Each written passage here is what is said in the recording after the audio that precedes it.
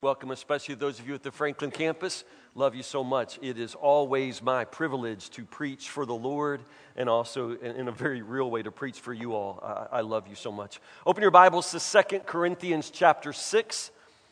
2 Corinthians chapter 6, we're going to start with verse 14, go all the way down into chapter 7, verse 1.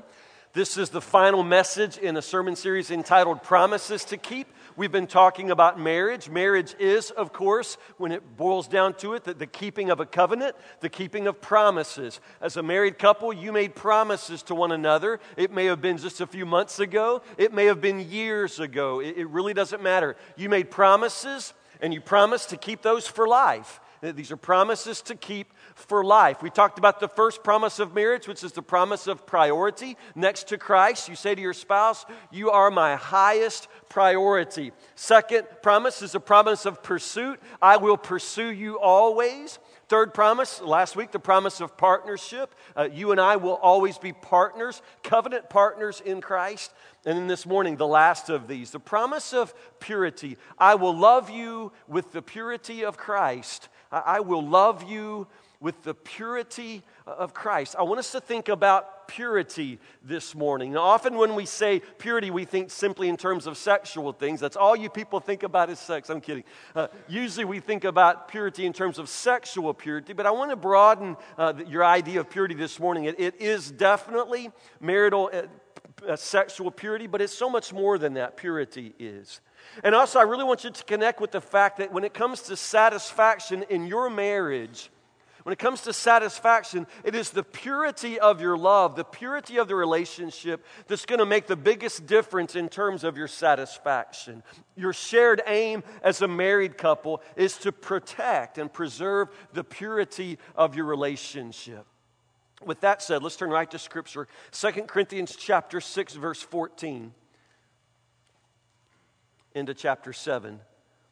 This first verse is often quoted. New Living Translation says, "Don't team up with those who are unbelievers." You've probably heard it translated, "Be not unequally yoked together with unbelievers." But the best translation of that word there would be mismated. Don't be mismated with those who are unbelievers. In other words, in marriage or actually in any other part of your life, you do not form a partnership, any sort of covenant partnership with unbelievers because purity is at stake. Listen to what the Scripture says. Don't be mismated with those who are unbelievers. How can righteousness be a partner with wickedness? How can light live with darkness? What harmony can there be between Christ and the devil?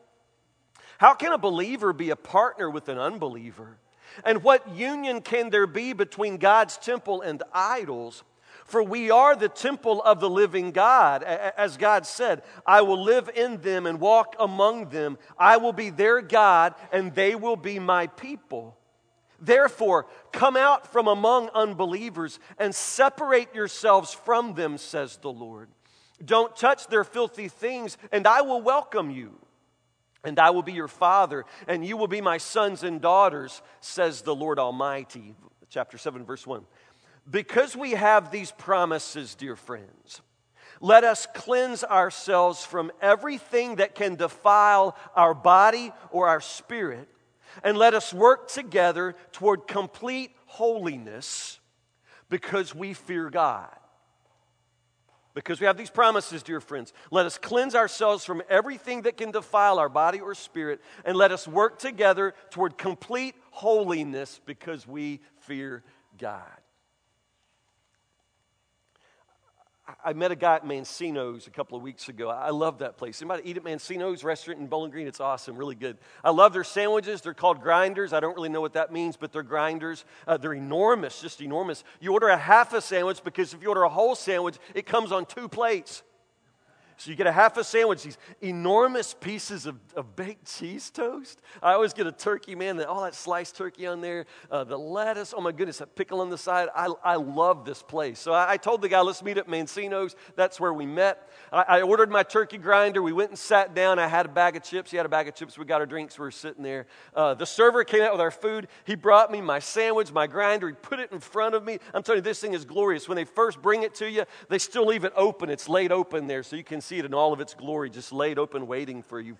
And that's the point where we were. My sandwich was laying open, sitting in front of me, and the guy across from me was sitting right there with his sandwich, and he started to talk. Have you all ever seen a person who spits when they talk?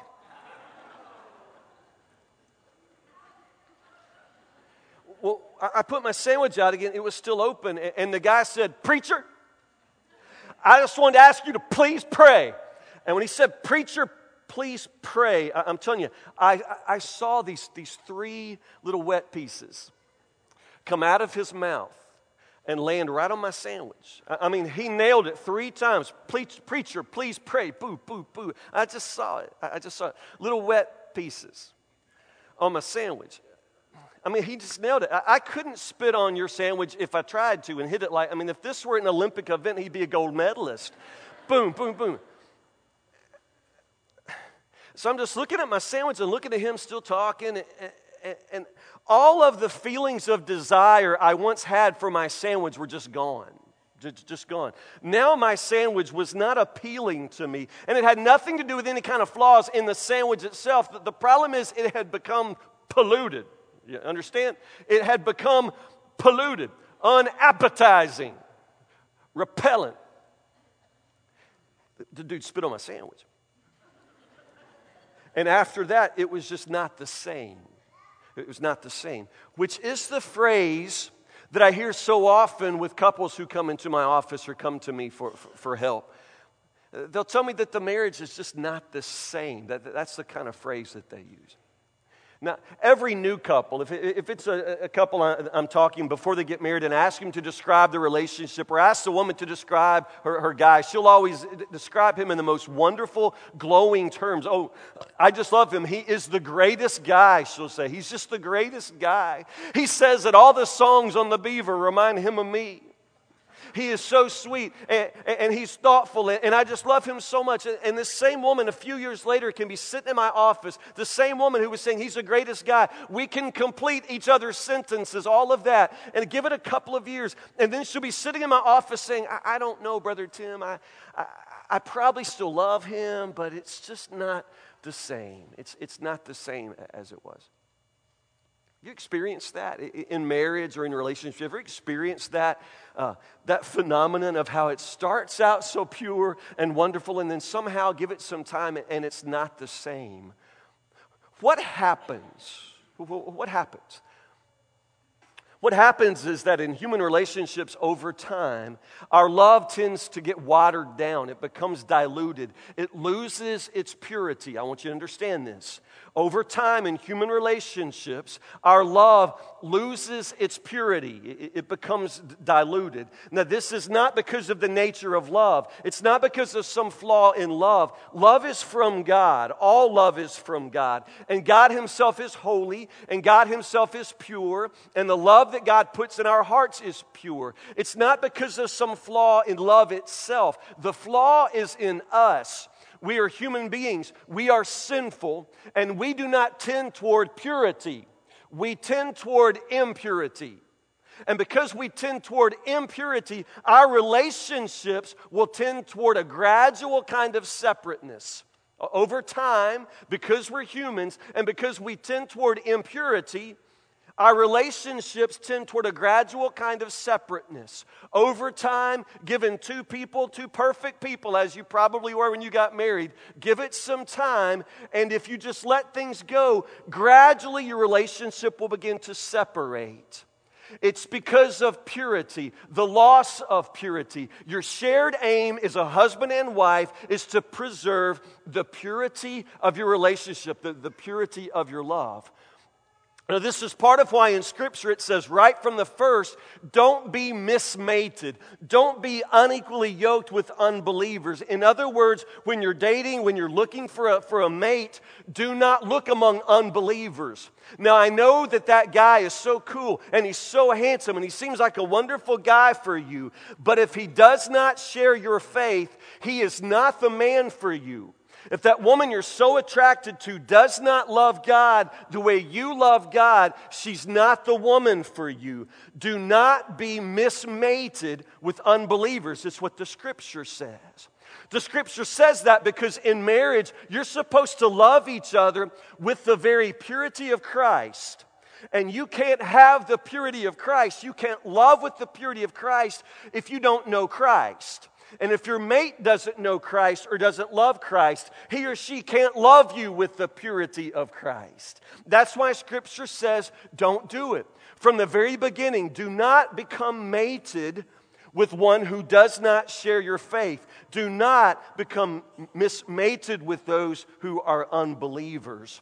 Because God's aim in your marriage is holiness. God intends that you love each other with the very purity of Christ. So at least start out on the same page. Start out with two people who both know Christ, love Christ, and aim to become like Christ. That's what marriage is for. Brother Tim, you don't understand. Obviously, Brother Tim, we got some miscommunication here. You don't understand, but because we don't know a lot about purity in my house. And I get that. I understand. Some of you already experience every day that tendency toward gradual separateness. I get that. And some of you would say, Brother Tim, you don't understand. From day one we struggled. From day one, our marriage already seemed to tend towards separateness. We've always struggled. I get that. I understand that. Because honestly, that purity, that ability to love with the purity of Christ, that's not in me and it's not in you. And I don't have to tell you, it is not in your spouse. It's not in us. We do not know perfect purity. That only comes from Christ. And so when it comes to marriage, from the very beginning, already our relationship is going to be polluted. It's already a little bit stained. It's already mixed up with things that could ruin it. From the very beginning. And so the kind of purity that we're going to know on this side of heaven is what I would call a sifted purity. Sifted. Well, what is sifting? Anybody tell me, can you tell me what the word sifting means? What's to sift? Yeah, to separate, to separate, to sift. It means to put it through a filter so you can take out the things that don't belong. And this is what happens in our marriages, in our love. We tend to have it mixed up eventually with things that would weaken or ruin our relationship. Your aim as a married couple is purity. Therefore, every single day, perhaps every moment of every single day, you've got to be sifting. You've got to be trying to remove all of the things in your relationship that do not belong there. You have to sift those things out. It's like what chapter 7 verse 1 says. Because we have these promises, dear friends, let us cleanse ourselves from everything that can defile our body or spirit. And let us work together toward complete holiness. We have to cleanse ourselves. We have to work toward complete holiness. We have to cleanse. In other words, we have to remove the impurities. We have to somehow get rid of all of the things that don't belong between us. These are the things that drive a wedge. These are the things that cause us to begin to move towards separateness. So what kinds of things should you be working on? What kinds of things should you be sifting out of your relationship every day? I'll give you 3. Write these down. Write these down. Number 1, in cleansing your marriage and working toward holiness together, you must remove every hint of secrecy. Every hint of secrecy. In other words, when it comes to your spouse, you should be able to say to her, darling, I will never have anything to hide from you. Honey, I will never have anything to hide from you.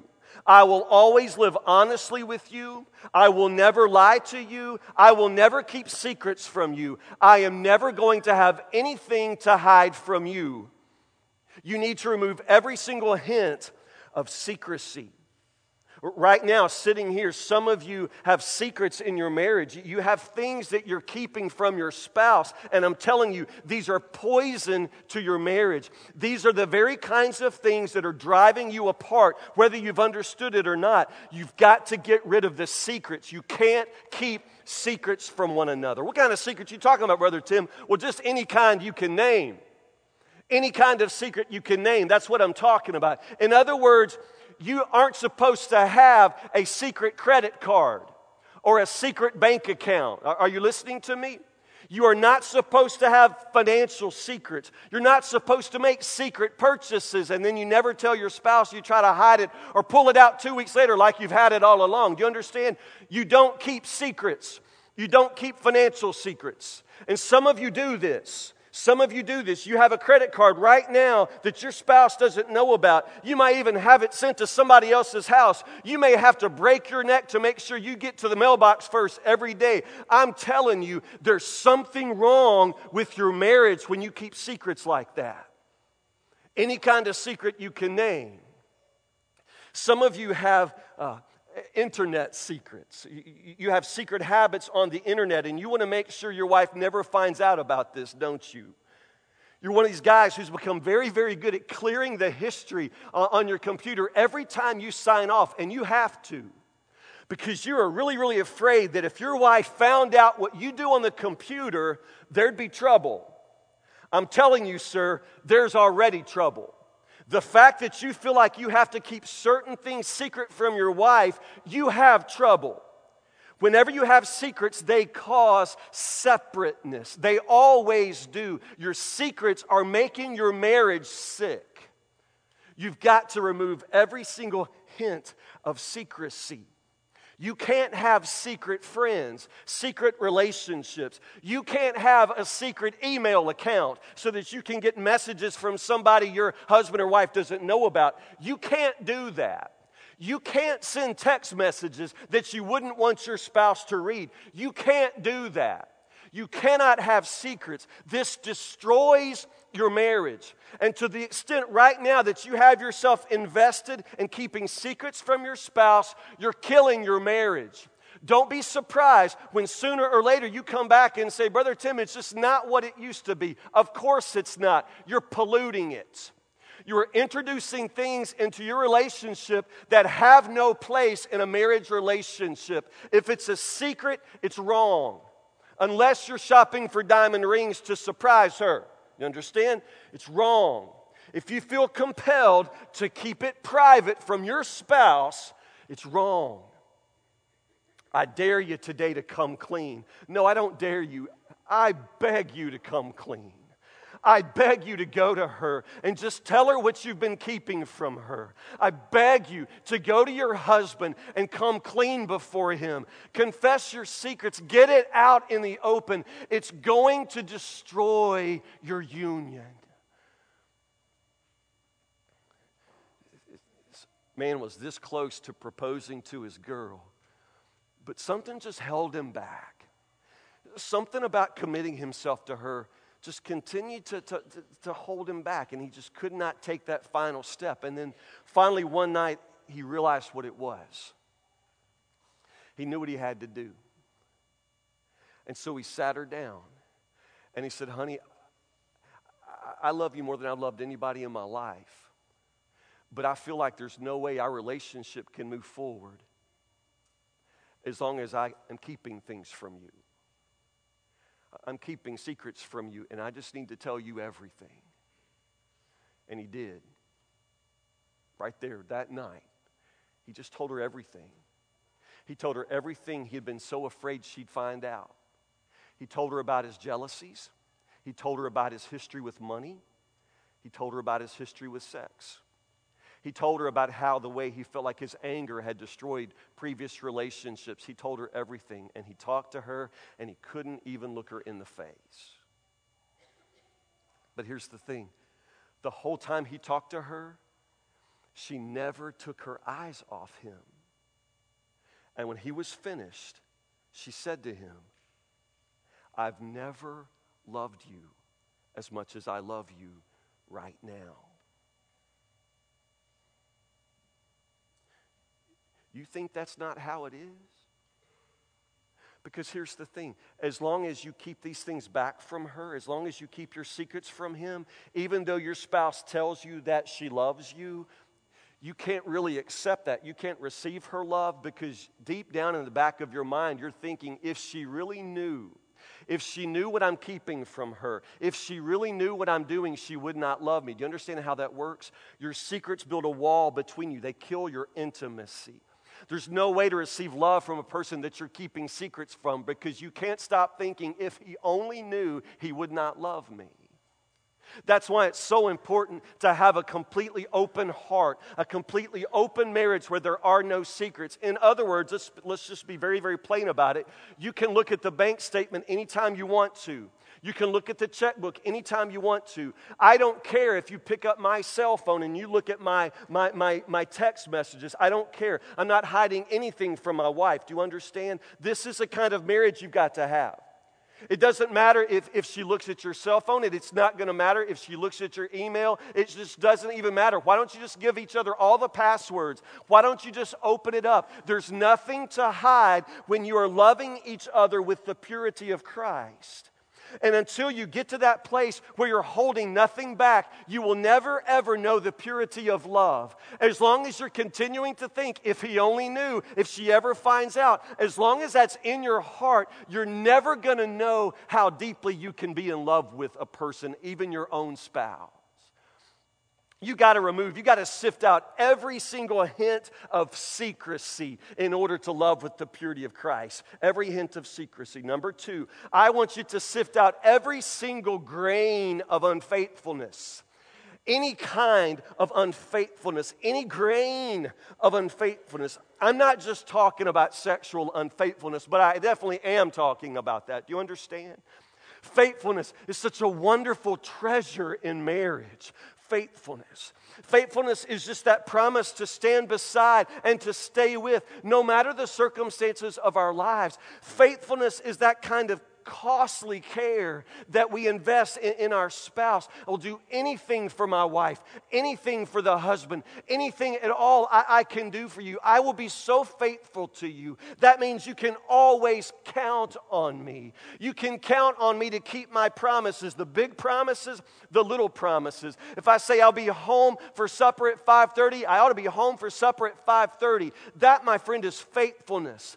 If I say I'm going on this business trip and you can trust me, then you need to be able to trust me. It's called faithfulness. Faithfulness. My wife, your husband, should be able to trust every word out of your mouth, everything that you would do with your hands, any place your feet would go. You got to be utterly, utterly faithful to one another.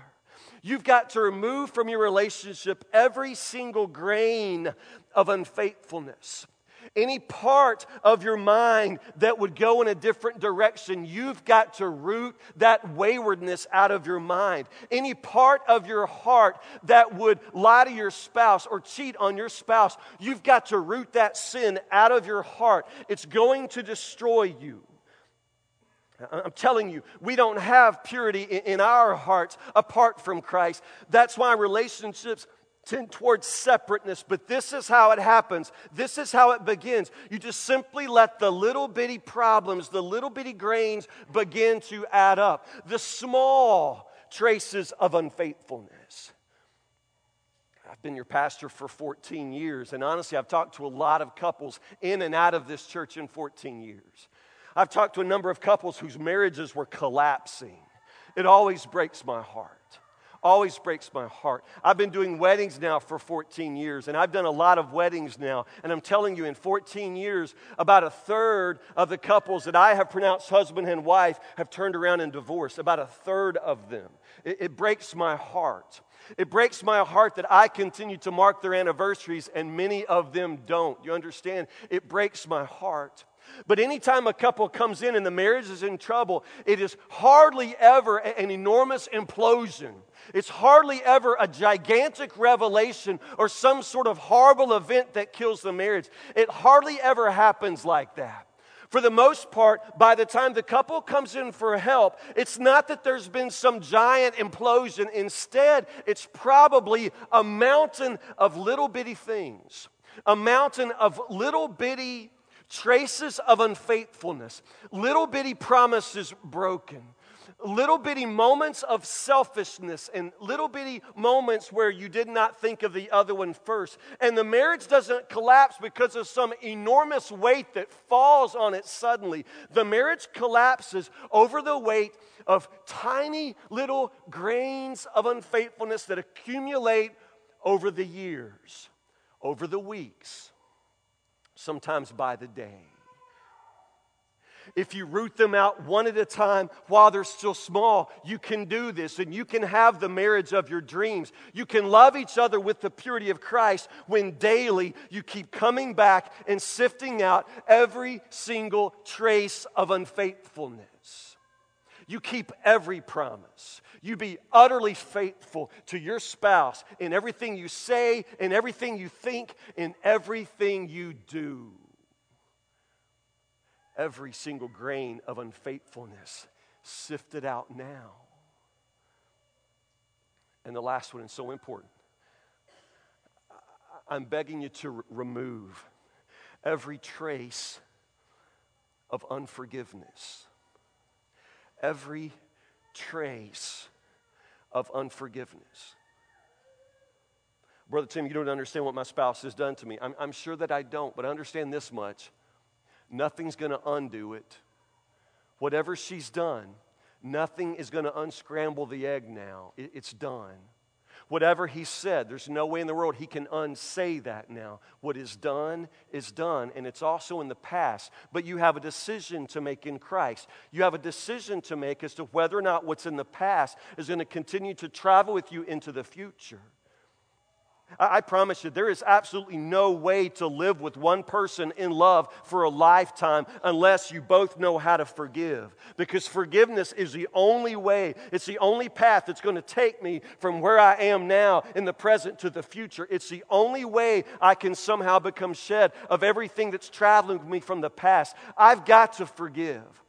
When my wife says something that hurts my feelings, or when your husband says something or does something that breaks your heart, you're going to have to forgive. Forgiveness is the only way, the absolute only way that your marriage can last. That means daily before the sun goes down, you put these things away. Of course it's hard. If it were easy, everybody would do it. It takes the very power and miraculous moving of Christ in your lives to forgive like this. But you've got to forgive. Some of you sitting right here in these campuses this morning, some of you listening to this sermon right now, you are sitting there and your heart is filled with bitterness toward your spouse. You can rehearse everything he's ever done. You can recount everything she's ever done to hurt you. And it may have started on the wedding day, and I've known couples that started on the wedding day. I knew a couple that got in their first fight while they were walking down the aisle, leaving their wedding ceremony. Got in a fight on the way down the aisle. I watched it happen. And you got to let it go. You've got to forgive. Sooner or later, you ought to wear yourself out from bringing it up. Sooner or later, aren't you just absolutely exhausted from carrying this every day? You've got to lay it down. The more of these little traces of unforgiveness that pile up, sooner or later, there will be such a mountain before you that you'll just simply rather walk away from this marriage rather than do what needs to be done to repair it. You got to do it along the way. Woman was actually in for a job interview. She sat down at a desk of a woman and she was trying to break the ice and make some conversation. So she said, "Wow, that must be a picture of your husband. That's a beautiful picture." And the woman stopped. The woman who was doing the interview, she just stopped and she looked at the picture of her husband. And she looked at it for a long, awkward moment. And she said, "I appreciate that you say when you look at that picture of my husband that you see a nice picture. It is a nice picture." She said, "But when you look at that picture, you just see a picture. When I look at this photograph, I remember that it was taken right after I cheated on him. I cheated on that man on a business trip. And when I came back, I told him what I had done. And I was certain that my life was over. But he forgave me. He forgave me."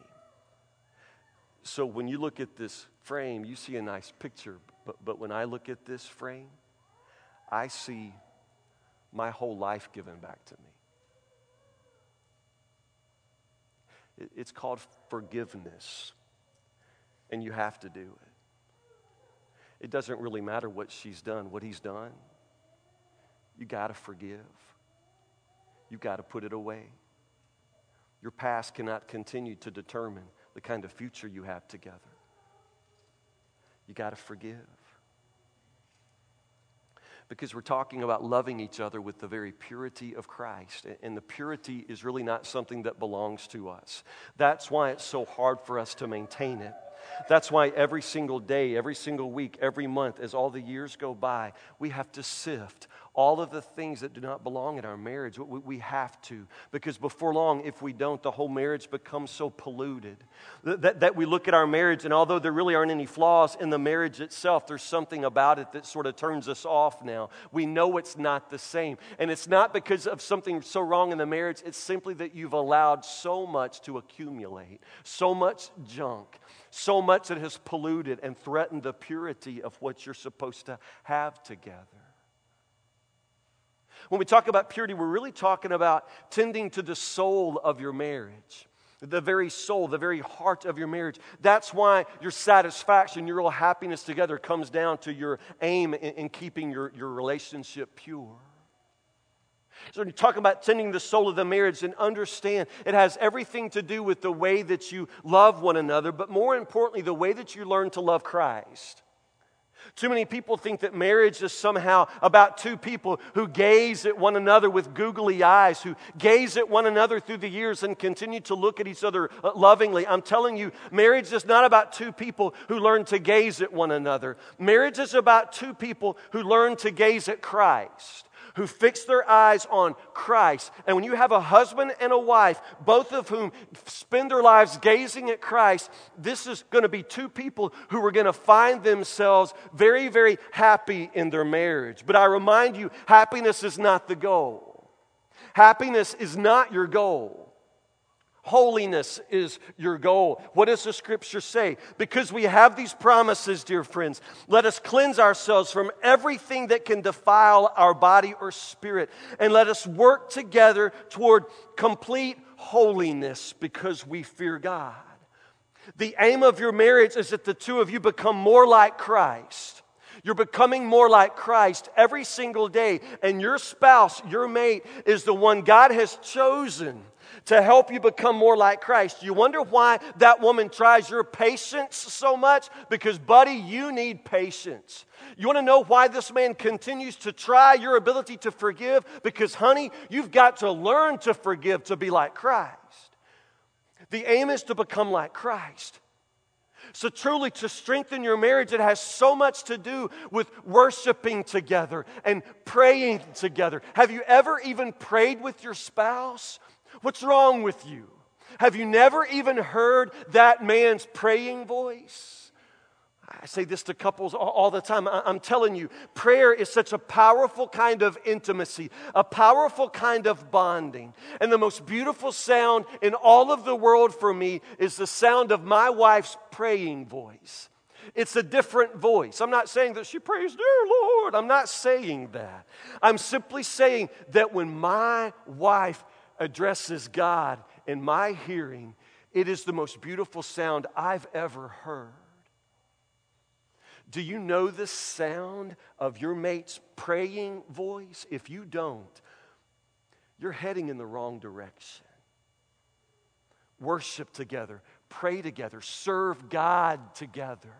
I think the real test of any marriage is simply the answer to the question, do I serve God more faithfully, more joyfully with her than I would without her? You're contemplating marriage, ask yourself that question. Do I serve God more joyfully, more completely, more fully with Him than I would without Him? Because if you are mated together in the way God wants to bring it together, I'm telling you, you will serve Him together in the most powerful way. Because your aim is holiness. Your aim is to become more like Christ. Lots and lots of couples are thinking that somehow marriage is about happiness, being happy together. So they invest everything in trying to seek happiness. I'm telling you, if you seek happiness before you seek holiness, you will not find happiness. But if you seek holiness before you seek happiness, you will find both. Holiness and happiness together. You made promises to one another. one of your promises should have been to love each other with purity, the very purity of Christ. Make that promise now. Keep it. Let's pray together. If you're blessed to be sitting by your spouse in this moment, join hands with her, with him, will you please? If you're sitting by your spouse, join hands and let's pray.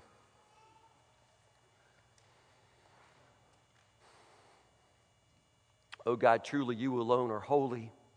Only you have perfect love, pure love. But God, for all of us who believe in you and all of us who trust in you and open our hearts to you, Lord, you will pour that perfect love into our hearts. God, I pray for marriages. I pray for the couple sitting right here, Lord, in this house and at Franklin. Hands joined. God, some of them join hands so gladly and so warmly, Lord. They love the feeling of the touch of the fingers of the one they love so much, Lord. It's just a celebration of everything that they enjoy and everything that they have together, Lord. And they have such holiness and happiness together, Lord. Bless them. Bless them, Lord, that they might always preserve the purity of what they enjoy today through you. But Lord, there are couples who either refuse to join hands in this moment, or they've taken hands, but it does not feel like it used to. It does not feel right, because even though they can join hands, their hearts are now very, very separate and far away.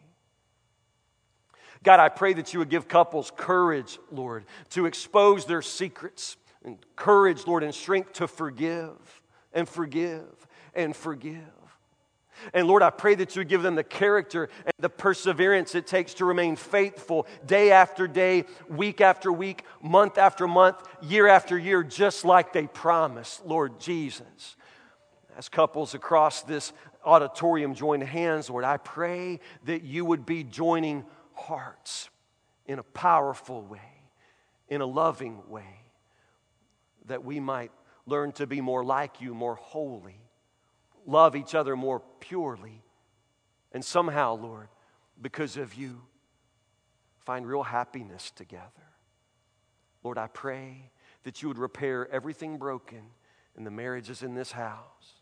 Help us, Lord, once more to remember what it's like to love, even as you love us.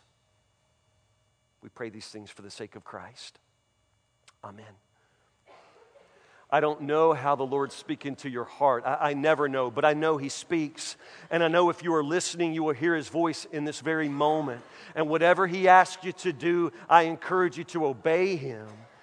The altar's open. Maybe you need to come forward with your spouse and once more renew a vow to purity, to faithfulness, renew a vow to pursuit and to priority. Why don't you come and make a fresh promise to love that man, to love that woman the way Christ wants you to love one another? Maybe there's something else altogether in your heart and you wish simply to come forward and pray. The altar's open. If you have a public decision to make, I'm at the front to receive you. Simply do not leave this place without making peace with the Lord in your own heart.